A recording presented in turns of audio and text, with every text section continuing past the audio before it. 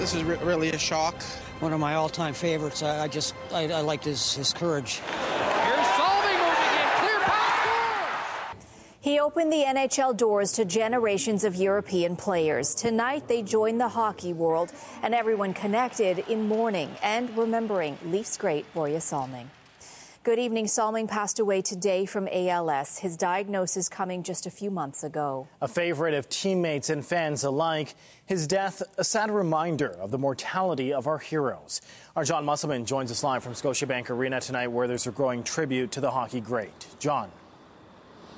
And Raheem, as you can see behind me, a huge photo on the video board behind me. Borje Salming, forever born in 1951, died today in 2022. There are also people placing flowers near his statue on Legends Row. He played 16 of his 17 NHL seasons with the Maple Leafs, and he was inducted into the Hockey Hall of Fame in 1996. Today, fans expressed sadness when they heard the news that Borje Salming had died. You could see him deteriorating quickly, but no one expected it to be this quickly. I was overcome with emotion. It was just a few weeks ago that Salming made an emotional return to Toronto as part of the Hockey Hall of Fame weekend. Salming was diagnosed with ALS last August, and the decline was rapid. ALS, also known as Lou Gehrig's disease, is a progressive nervous system disease that leads to paralysis, the inability to swallow, and respiratory failure. There is no cure. Former Leafs captain, teammate, and friend Daryl Sittler was in tears when he held up Salming's arms to acknowledge the crowd that night. We spoke to Sittler from his winter home in Florida today. Well, we're very sad and obviously disappointed. I guess on a positive note, I think we're all blessed and fortunate that Borje was able to come to Toronto a little over 2 weeks ago and be with all of us. In a statement, Maple Leafs president Brendan Shanahan wrote, quote, that Borje was a pioneer of the game and an icon with an unbreakable spirit and unquestioned toughness. He helped open the door for Europeans in the NHL and defined himself through his play on the ice and through his contributions to the community. Toronto Mayor John Tory posted this message on social media. Quote, I'm thankful he was able to be here earlier this month for such a courageous and loving moment on the ice. Salming played more than 1,000 games with the Leafs from 1973 to 1989.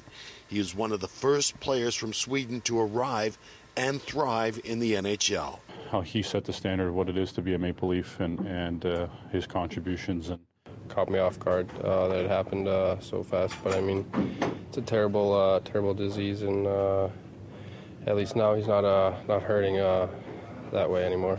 His number 21 jersey hangs in the rafters at Scotiabank Arena. His statue is also on Legends Row. Salming was 71 years old. And Daryl Sittler had told me that this was the happiest Salming had been in a number of months when he was able to come back to Toronto for that All-Star weekend. Reporting live outside Scotiabank Arena, I'm John Musselman. I'll send it back to you. Thank you, John. Thousands of Canadians live with ALS. Later tonight, we hear from a woman who refuses to let the disease dictate her life. CTV's Mike Walker will share her story and her family's fight for a cure. I went from the second lane over here, and I made sure no one was in the right lane really, really fast, and I just moved over just in time, and it plowed in the side of me. Another frightening example of the dangers of driving on our highways. The account of one motorist saying he knows he is lucky to be alive after his car was slammed by a flying wheel on the 401 today. CTV's Andrew Brennan is live from near the scene of this incident tonight. Andrew. Well, Raheem, this is the latest close call that police are saying has been happening as of late on the highways around the GTA, and it would have been much more tragic were it not for the split-second reflexes of one driver. Just moved over just in time, and it plowed in the side of me. A split-second maneuver that may have saved his life. OPP shared this video of the crushed aftermath of a crash on Highway 401 near the ramp to the 427 this morning. A wheel from an 18-wheeler had come off and came barreling down the road towards this car. The driver identified himself as Mark and told police he saw the dangerous dribbling debris coming straight for him. It came off the bridge, and what happened is I just saw it at the last second. And what I did is I went from the second lane over here, and I made sure no one was in the right lane really, really fast. Sergeant Kerry Schmidt inspected the truck. The outer bearing is completely gone. He tells CTV News the passenger side also had low oil. That was only a matter of time until the oil would be gone and that bearing would heat up, eventually fail, and we'd have another wheel failure. There was another terrifying close call just over a week ago on the 403 in Mississauga. And last month, a wheel from an open boat trailer fell off and hit 3 vehicles. One of the drivers died. Sergeant Schmidt says while truckers have to be diligent with their daily inspections, all drivers need to double check after any mechanical work, adding today, a man is lucky to be alive. It shouldn't have happened in the first place, but you look at the damage and it is incredible. Now, the OPP has confirmed that the driver of the truck is going to be charged with at least one offense, but more could be coming not only for him, but also for the truck company. The fine for this one charge on the Highway Safety Code is $20,000 or up to for commercial vehicles. Reporting live, I'm Andrew Brennan. Zoraida, we'll send it back to you inside. Thank you, Andrew. There is more chatter surrounding masking in schools tonight. Boards across the province are once again tossing around the idea of reinstating the measure following the recent surge in respiratory illness. For the Ford government, however, there is little to debate. Queen's Park Bureau reporter Siobhan Morris joins us now to explain. Siobhan. Well, the education minister emphasized today that whether to mask or not is a personal choice. You've heard that language a lot from the government the last week or so. If masks are going to be mandatory, the decision will be up to doctors, not elected officials. But at least one board in the Golden Horseshoe is hoping to appeal to community spirit to get people back in the habit of masking. There are fewer masked faces in class, something the Hamilton Wentworth District School Board wants to change. What we're really trying to do is set the baseline for compassion and for care. The board now has a plea for parents and kids shared with families on Wednesday. If you are physically able and you're coming into one of our buildings or one of our schools, please wear a mask. A request, not a mandate, something Felix Miller says the board doesn't have the power to enforce. If you want to wear a mask, it's good. If you don't wear it, it's okay. It's your choice. It's probably smarter, especially with the new virus going around. It's probably safer for everyone else going to school, the teachers and us, so might be a little smarter. The board felt it was time to ask families to mask up, given the strain surging cases of RSV and the flu are having on pediatric care. And we're seeing absences in our schools. We just feel that this is a necessary step, one of many, but a necessary step nonetheless, in order to protect our families and to protect our staff. Felix Miller would like to see the local public health unit and the province bring back mandatory masking. Asked today whether staff and students should be wearing masks in school, the Minister of Education deferred to the Chief Medical Officer of Health. Dr. Moore noted that the province's position is to respect the choices parents will make and staff will make because it's based on individual risk tolerance. Dr. Moore said last week he was considering reviving mandates for schools and childcare settings. If we had to mask up, we would do it based on best evidence, and we would follow it through clearly as we go into the most social time of year, going indoors. I'm very concerned that the risk is going to go up for our children. But he doesn't see a return to mandates as inevitable. Right now, Ottawa's biggest school board is discussing the idea of bringing back a mask mandate. They've received some legal advice that leads them to believe that they could enforce such a thing. The Toronto District School Board says they're of the opinion that they couldn't. There's no plan to bring it back in Toronto right now. Reporting live from Queen's Park, I'm Siobhan Morris. Raheem, back to you. Thanks for that, Siobhan. Well, that triple viral threat making the rounds through our homes has one GTA city taking a tough stance tonight. Our Sean Leathong reports on the new measures coming to Burlington and the reaction. Masks will soon be required once again for city staff in Burlington. Ultimately, this was a health and safety issue for our staff. We're trying to keep them safe in the workplace, and we've had a huge spike in employee absences due to illness. According to the city of Burlington, staff sick hours have increased by 43% since mid-September. It is a perfect storm right now with COVID, RSV, and the flu, and we really needed to take some measures to protect our workplace. While the mayor wears a mask inside City Hall now, the mandate will start Monday, lasting for 6 weeks. So without the widespread use of masks, which is what we've been seeing over the course of the past few months. That's really why we're seeing such widespread disease in our community right now. Most pandemic-era mask mandates lifted last spring or summer, and Dr. Dale Kalina says this mandate will help those working in city buildings. Wearing masks, regardless of whether you have a mandate or not, we know reduces the spread of respiratory viruses. Mead Ward says the measure remains a choice for the general public. While the masking mandate is limited to city employees inside city facilities, Mayor Mead Ward says there has been limited pushback from outside. It is a very divisive issue. It shouldn't be. It's a public health issue, full stop. And for us, requiring masks for our staff, it is a workplace safety issue, which we're mandated to provide a safe workplace under law.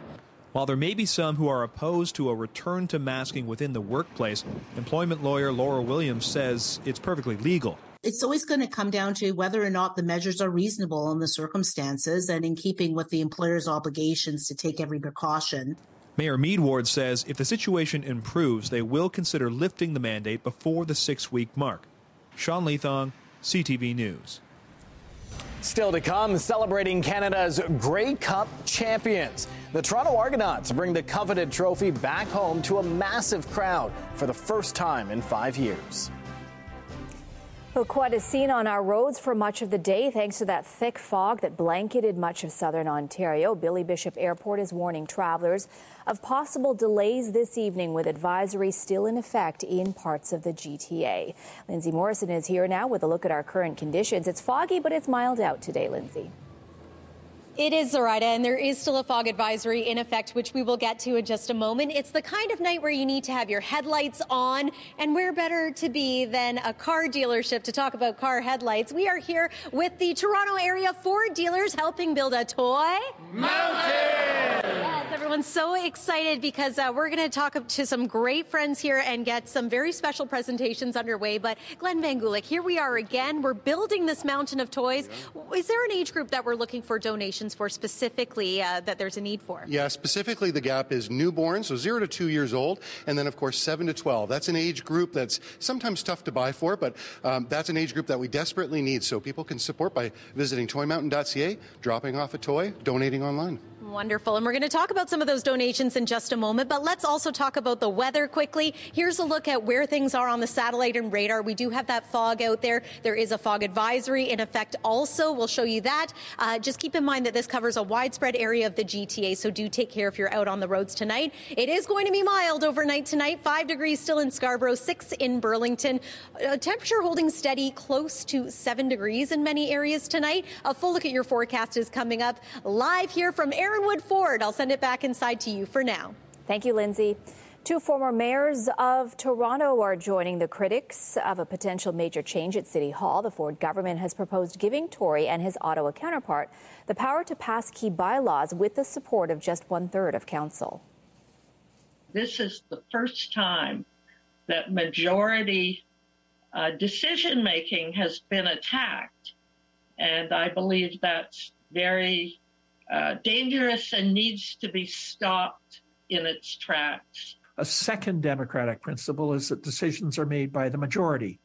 Decisions on who is permitted to hold office and decisions about when a law is passed. Bill 39 throws that principle in the garbage bin as far as municipalities are concerned. If Bill 39 passes, Mayor Tory could pass bylaws with just 8 councillors in favour. That's as long as the policy affects provincial priorities like housing. Tory says he will always try to build consensus and use the enhanced powers sparingly. To a CTV News investigation. The provincial government is proposing to move thousands of hectares of property out of the Greenbelt. Officials say it's to give the GTA room to grow. But as CTV's John Woodward reports, critics are questioning some land deals completed in the run-up to the announcement with PC party donors. There, how's that? King Councillor Avia Eek's family has grown food on their property for more than 30 years. They are inside Ontario's Greenbelt, land that has been protected from development. We need that natural space. We need that environment. We need agriculture. Eek was surprised to hear about the provincial government's proposed change to a nearby farm. Gobsmacked would be a better description. This property along Bathurst Street near Newmarket among several that have been proposed to be removed from the Greenbelt, including part of the Duffins Rouge Agricultural Preserve, part of a suite of changes to get more homes built. Land title documents show this property has been in the hands of one company since 1958. Then, in September, they sold. The price, $80 million. That was just 2 months before the proposal to remove it from the Greenbelt was made public, raising eyebrows. No one would pay that kind of money for land if they weren't certain that that land were eventually going to be open for development. Corporate records show the company director is Michael Rice, its address the same as that of developer Rice Group. That company and Rice himself appear to have donated some $15,000 to the PC party since 2014, including to Premier Doug Ford's leadership campaign. All that, the NDP alleged in question period this week, is a small part of a large pattern. That 9 of the developers that own land being removed by the Greenbelt donated more than $572,000 to the Conservative Party. These developers bought the protected land at a very cheap price, and now, with a stroke of your pen, they can develop that land for incredible profit. Minister, how did you decide which land owned by which donor should be removed from the Greenbelt? Our province, we're in a housing crisis. We made a promise to Ontarians during the election that we put a plan in place to build 1.5 million homes over the next 10 years. If you listen really closely, Speaker, you can hear the sound of NIMBYism coming from Democrats. The provincial government didn't directly answer allegations donations played a role here, and the Rice Group didn't return messages. As for Eek, she worries about the proposed changes to municipal rules that would cut millions from local government budgets and wants the provincial government to slow down. Let's put the brakes on this bill for now. Let's have a conversation. We're all on side. We all understand we need more housing. And preserve the farmland she says the people who move here will need to thrive. John Woodward, CTV News. And if you have a story idea for CTV News Investigates, please let us know. You can email investigate@ctv.ca or visit our website for more secure and anonymous ways to get in touch. The province is committing new cash to help clear the backlog of cases at the Landlord and Tenant Board. Attorney General Doug Downey says the board's caseload was impacted by COVID-19 delays. $1.4 million will now be used to hire at least 35 new staff with a goal of speeding up case processing. The Ford government has already earmarked funding to address longer-standing backlog issues at the board. Action from Peel Police in the fallout of a troubling interaction with a local teen this month. Officers has used a stun gun on the boy who lives with autism, sending him to hospital. Tonight, the force says it will undergo an internal review into how it handled the situation. CTV's Beth McDonnell reports.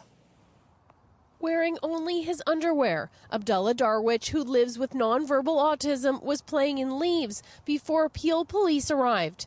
They ended up deploying a stun gun on the 19-year-old in an interaction his father says left him in handcuffs, bloodied and recovering in hospital. He's becoming better and better, but still has some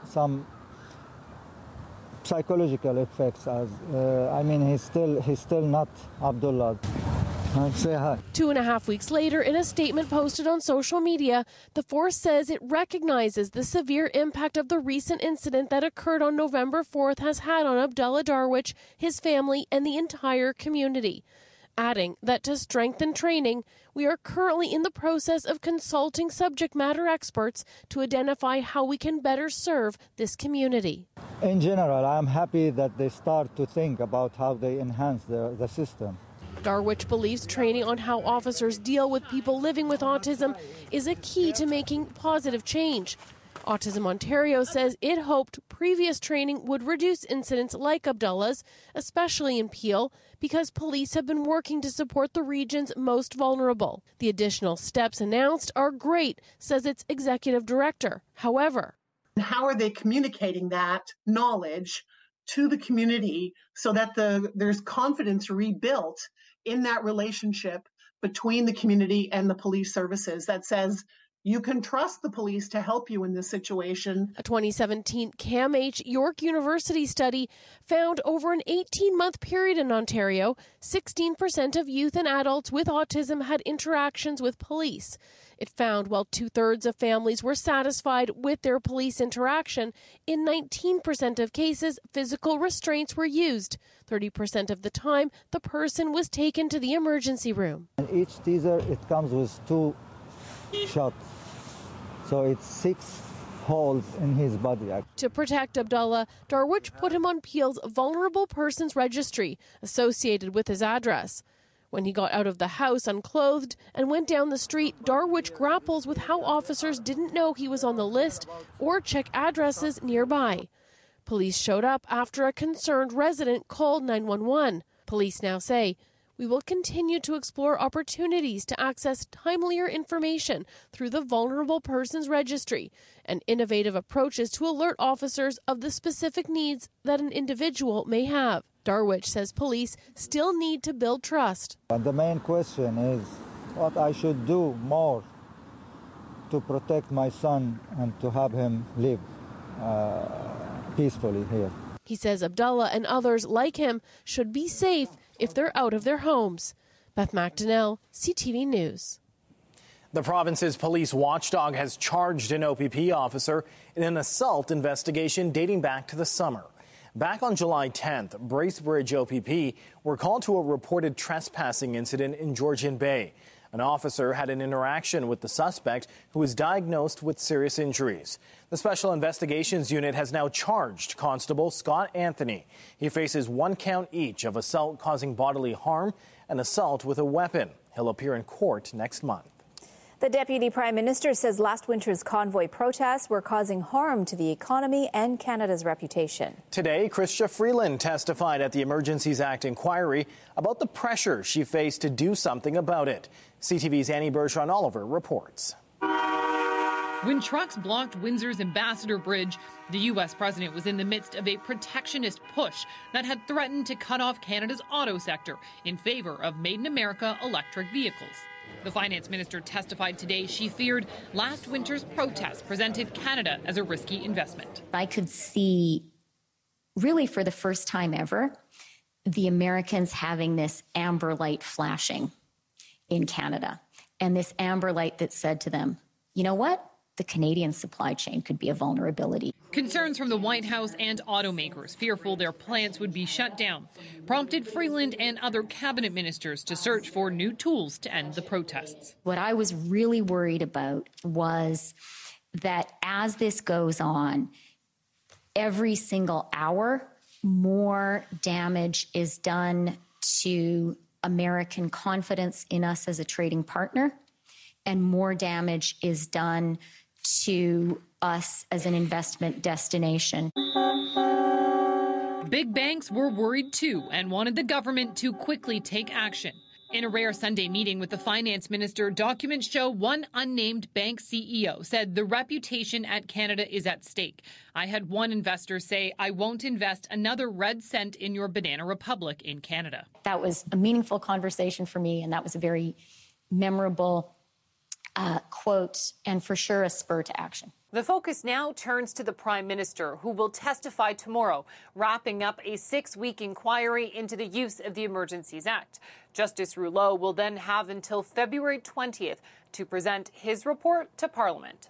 Annie Bergeron-Oliver, CTV News, Ottawa.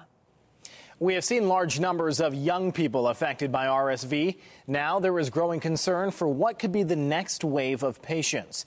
Health Canada is reviewing a potential vaccine to protect seniors against respiratory syncytial virus. With RSV circulating widely, older people are at risk because immune systems weaken with age.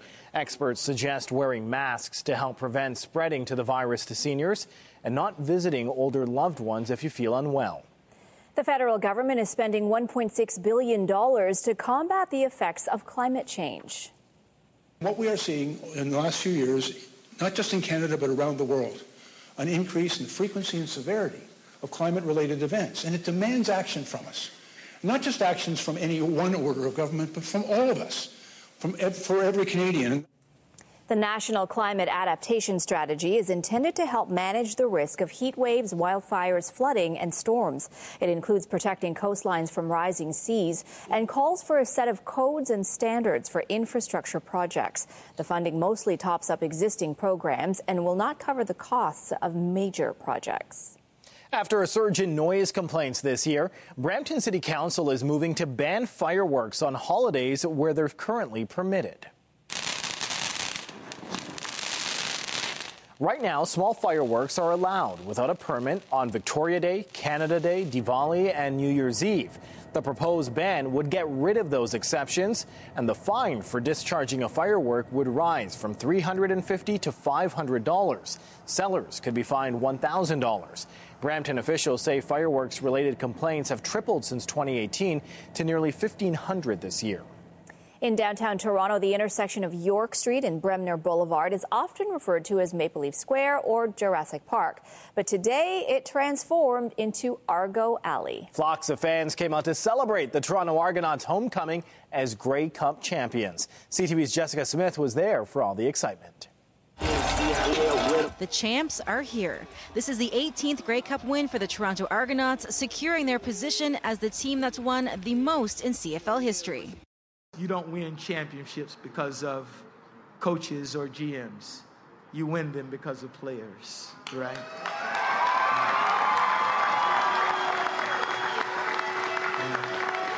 Fans still reeling from the electric fourth quarter win in the championship game. Unbelievable. I'm still in shock. The team hoisting the trophy in front of a massive crowd outside of Scotiabank Arena, soaking in every moment of bringing a championship back to Toronto for the first time since 2017. I don't even know why they call it Cloud 9. I'm on the 10th cloud. Personally, I feel like this game, this Grey Cup showed our whole season how it was. Just a bunch ups, a bunch of downs. Fans who have been along for the ride all season long, ecstatic to share in the moment. Just like absolutely mind-blowing, so excited. This team deserves it. This team really was a team this year, through all of the downs, all of the ups. So we're so happy for them. And of course the fans. The 2022 Grey Cup Games most outstanding Canadian and most outstanding player Enoch Mwamba says the hug he shared with his daughter on stage after the game was overwhelming.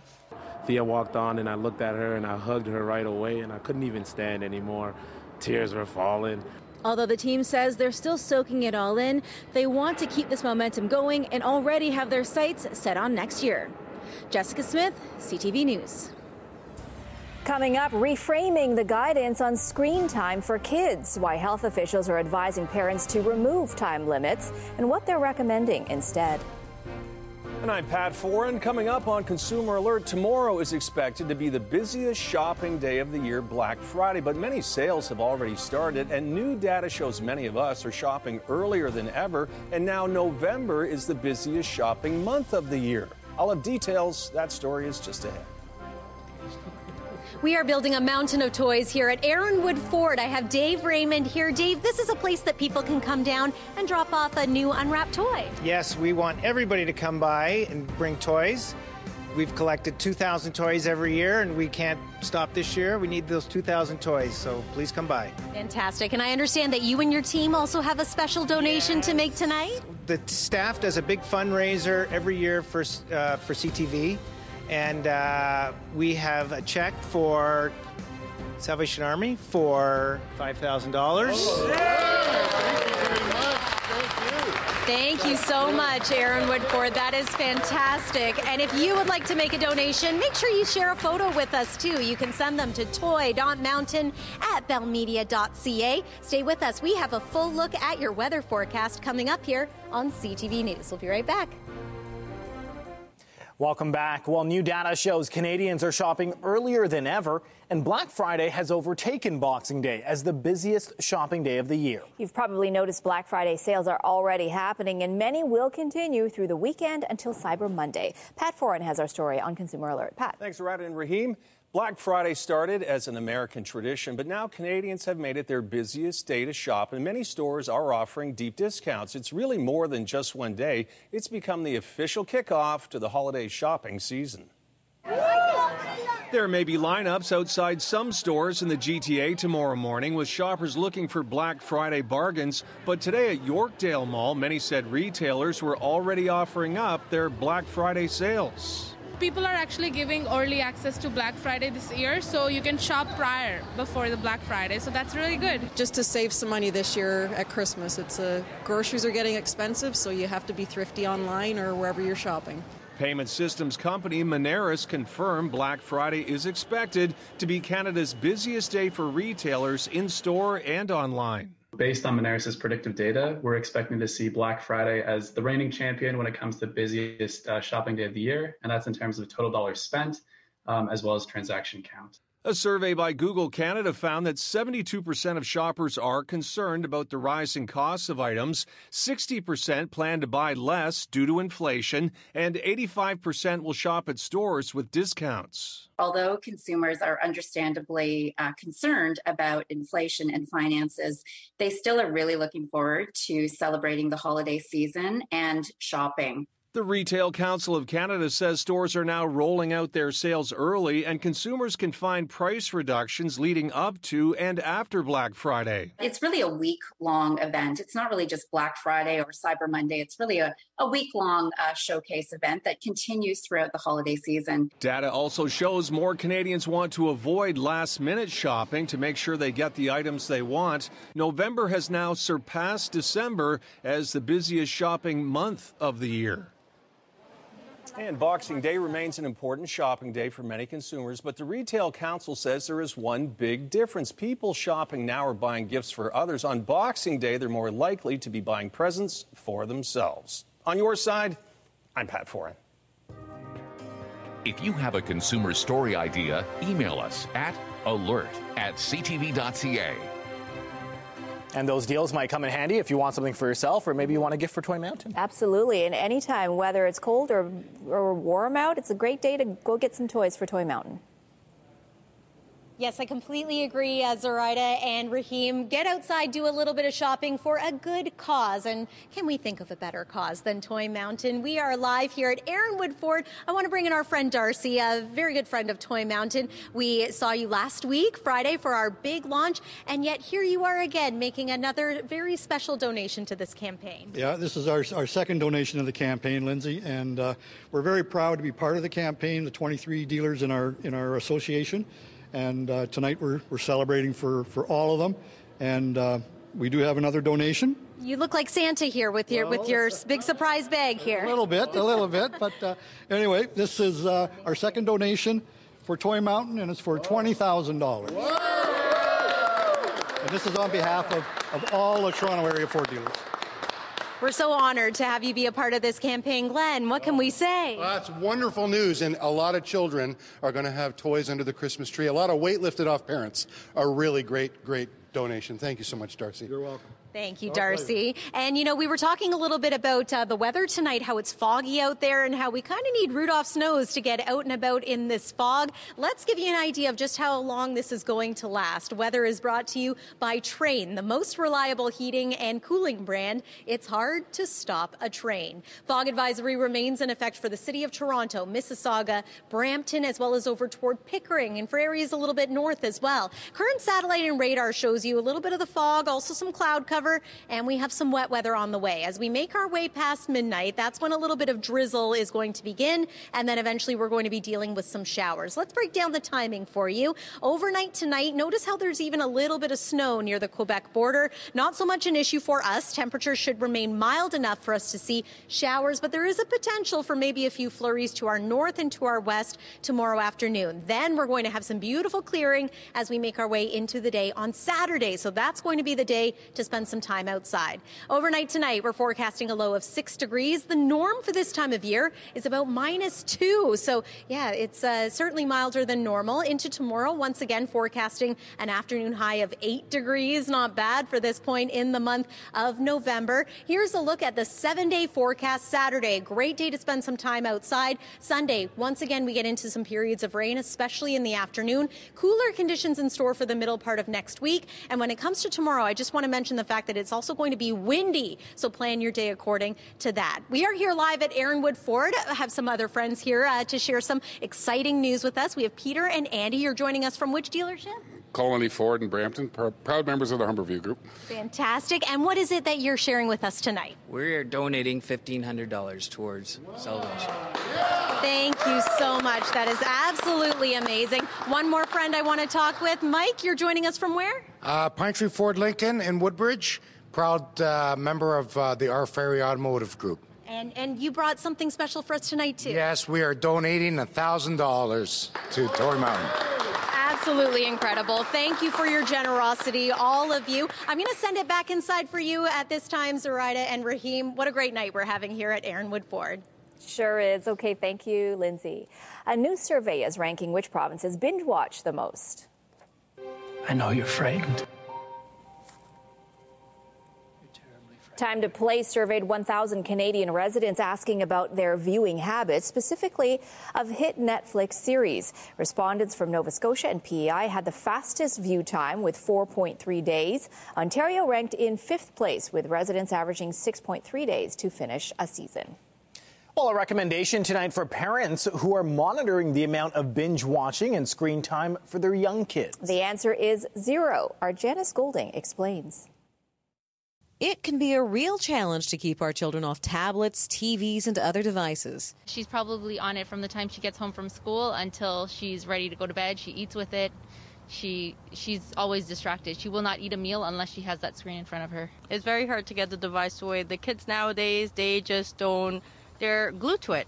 It doesn't matter. They get upset. But the Canadian Pediatric Society, or CPS, says if your kids have become too attached or addicted to screens since the pandemic, it's time to push healthier screen habits, advising no screen time for kids under 2. We have some very good scientific literature now, brain studies that show that that screens are not helpful for children 0 to 2 in any way and can be detrimental to their language development, their social development, and executive functioning. Meanwhile, CPS recommends no more than an hour for kids 2 to 5. The society arguing there's harm in media use at every age since it actually impedes brain development.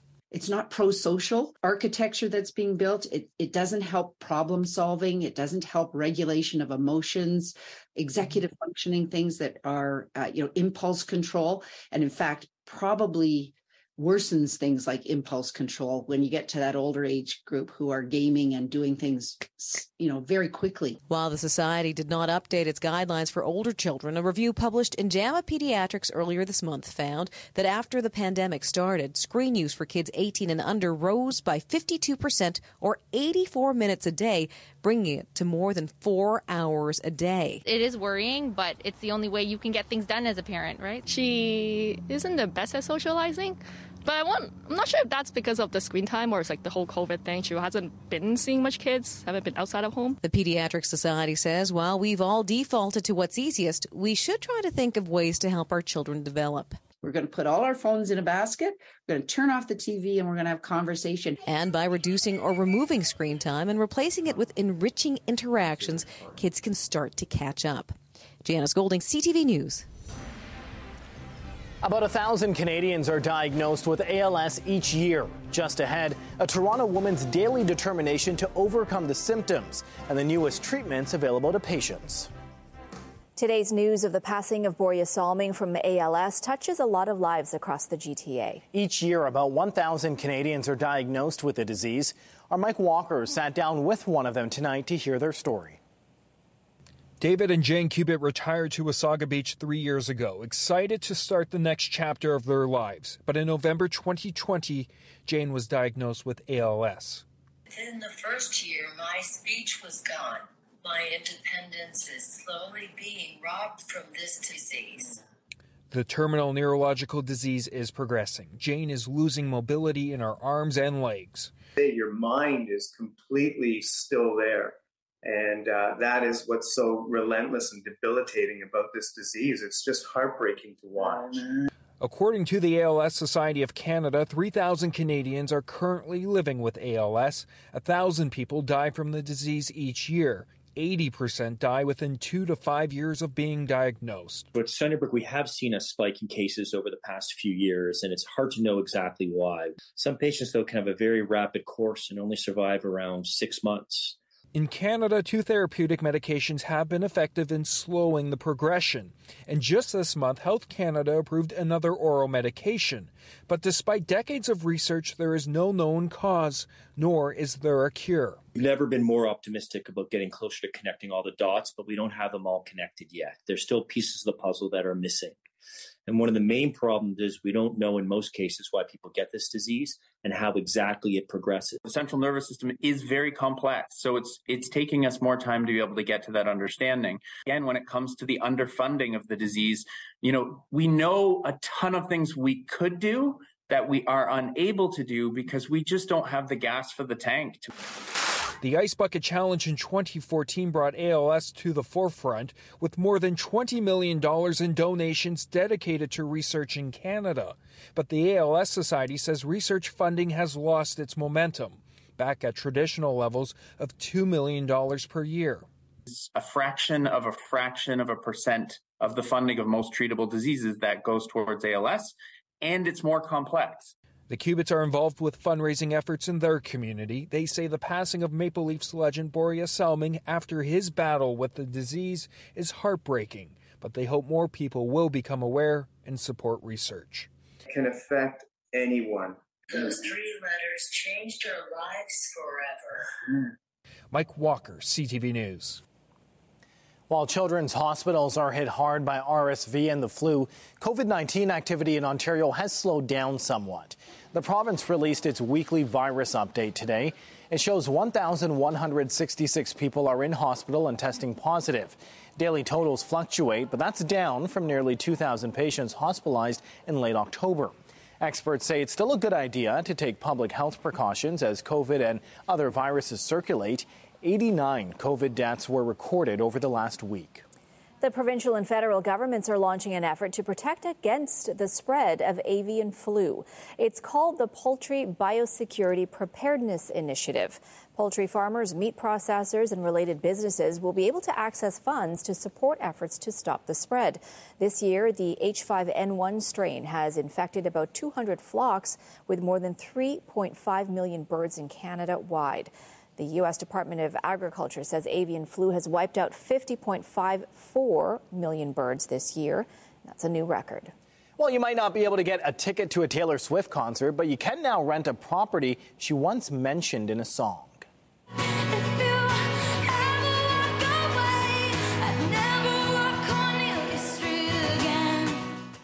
Cornelia Street is a song from Swift's 2019 album Lover. It mentions this townhouse the singer rented in New York City a few years back. The real estate listing says the 4-bedroom, 5-bathroom home is celebrity tested with multiple private terraces. Now rent just a cool $45,000 US per month. Stars Tonight is brought to you by Lastman's Bad Boy. Who's better? Nobody.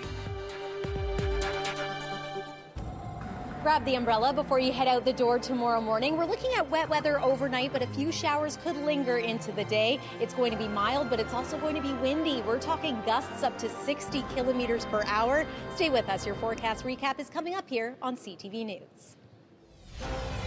He set the standard of what it is to be a Maple Leaf. Updating our top stories, the Maple Leafs today announced the death of team great Borje Salming. Originally from Sweden, Salming played 16 of his 17 NHL seasons with the Maple Leafs and joined the Hockey Hall of Fame in 1996. He was diagnosed with ALS in August. Salming was 71 years old. The province's position is to respect the choices parents will make and staff will make. Education Minister Stephen Lecce says the province is still strongly recommending masking up, but it won't be mandatory in classrooms. The minister says he'll defer to the advice of the chief medical officer on the issue. This comes as some school boards pursue their own masking policies. It displaces person-to-person interaction. And there is new advice out from the Canadian Pediatric Society on screen time limits for children. Experts say babies under the age of 2 should not spend any time using screens at all, unless it's to video chat with caring adults. Screen usage for those 18 and under is up 52% since the start of the pandemic. On the markets, the loonie was up a fraction to $74.98 US. Oil was virtually unchanged to close at $77.96 US dollars a barrel.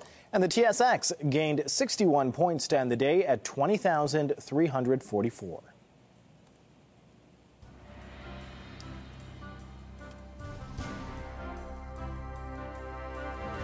Tonight from Qatar and the intriguing tale of the World Cup trophies. From the disappearance of the original version to the design and value of the current Golden Cup. That story and more later on CTV National News. Well, take a look at this. It's a photograph of a massive wave captured on camera in Lake Erie last weekend. But it doesn't take long to notice it also looks a lot like a dog's face. Well, we spoke with the Ingersoll man who snapped this image and got the details of how he got the perfect shot. The full story is on our website, ctvnewstoronto.ca. Thankfully, I don't think we have any extreme weather causing waves like that in the next couple of days, Lindsay. No, not in the short-range forecast, Zoraida, but we do have a wave of generosity happening here with our Toronto area Ford dealers. John, you're joining us from where? Oakland Ford Lincoln, proud member of Auto IQ. And you have a special donation for us tonight? Yes, we have a donation of $1,000. Oh, wonderful. Thank you very much. Thank you. And I also want to bring in Eric and Wasim joining us from Planet Ford in Brampton, part of the Performance Auto Group. And your special donation tonight is? $3,000. Fantastic. Thank you so much to everyone for the generosity tonight. One more quick look at the 7-day forecast before we say goodbye, but I also just want to say it's been a wonderful night here. Thank you to all of you for helping us build a toy mountain. Back to you, Zoraida and Raheem. Thanks for that, Lindsay. And be sure to join Omar Sachedina tonight at 11 for CTV National News, followed by Zoraida Allman with our next local newscast at 11:30. In the meantime, our coverage continues anytime on CP24 and online at ctvnewstoronto.ca. For Lindsay Morrison and all of us at CTV News, thank you for watching and have a good night. See you at 11:30.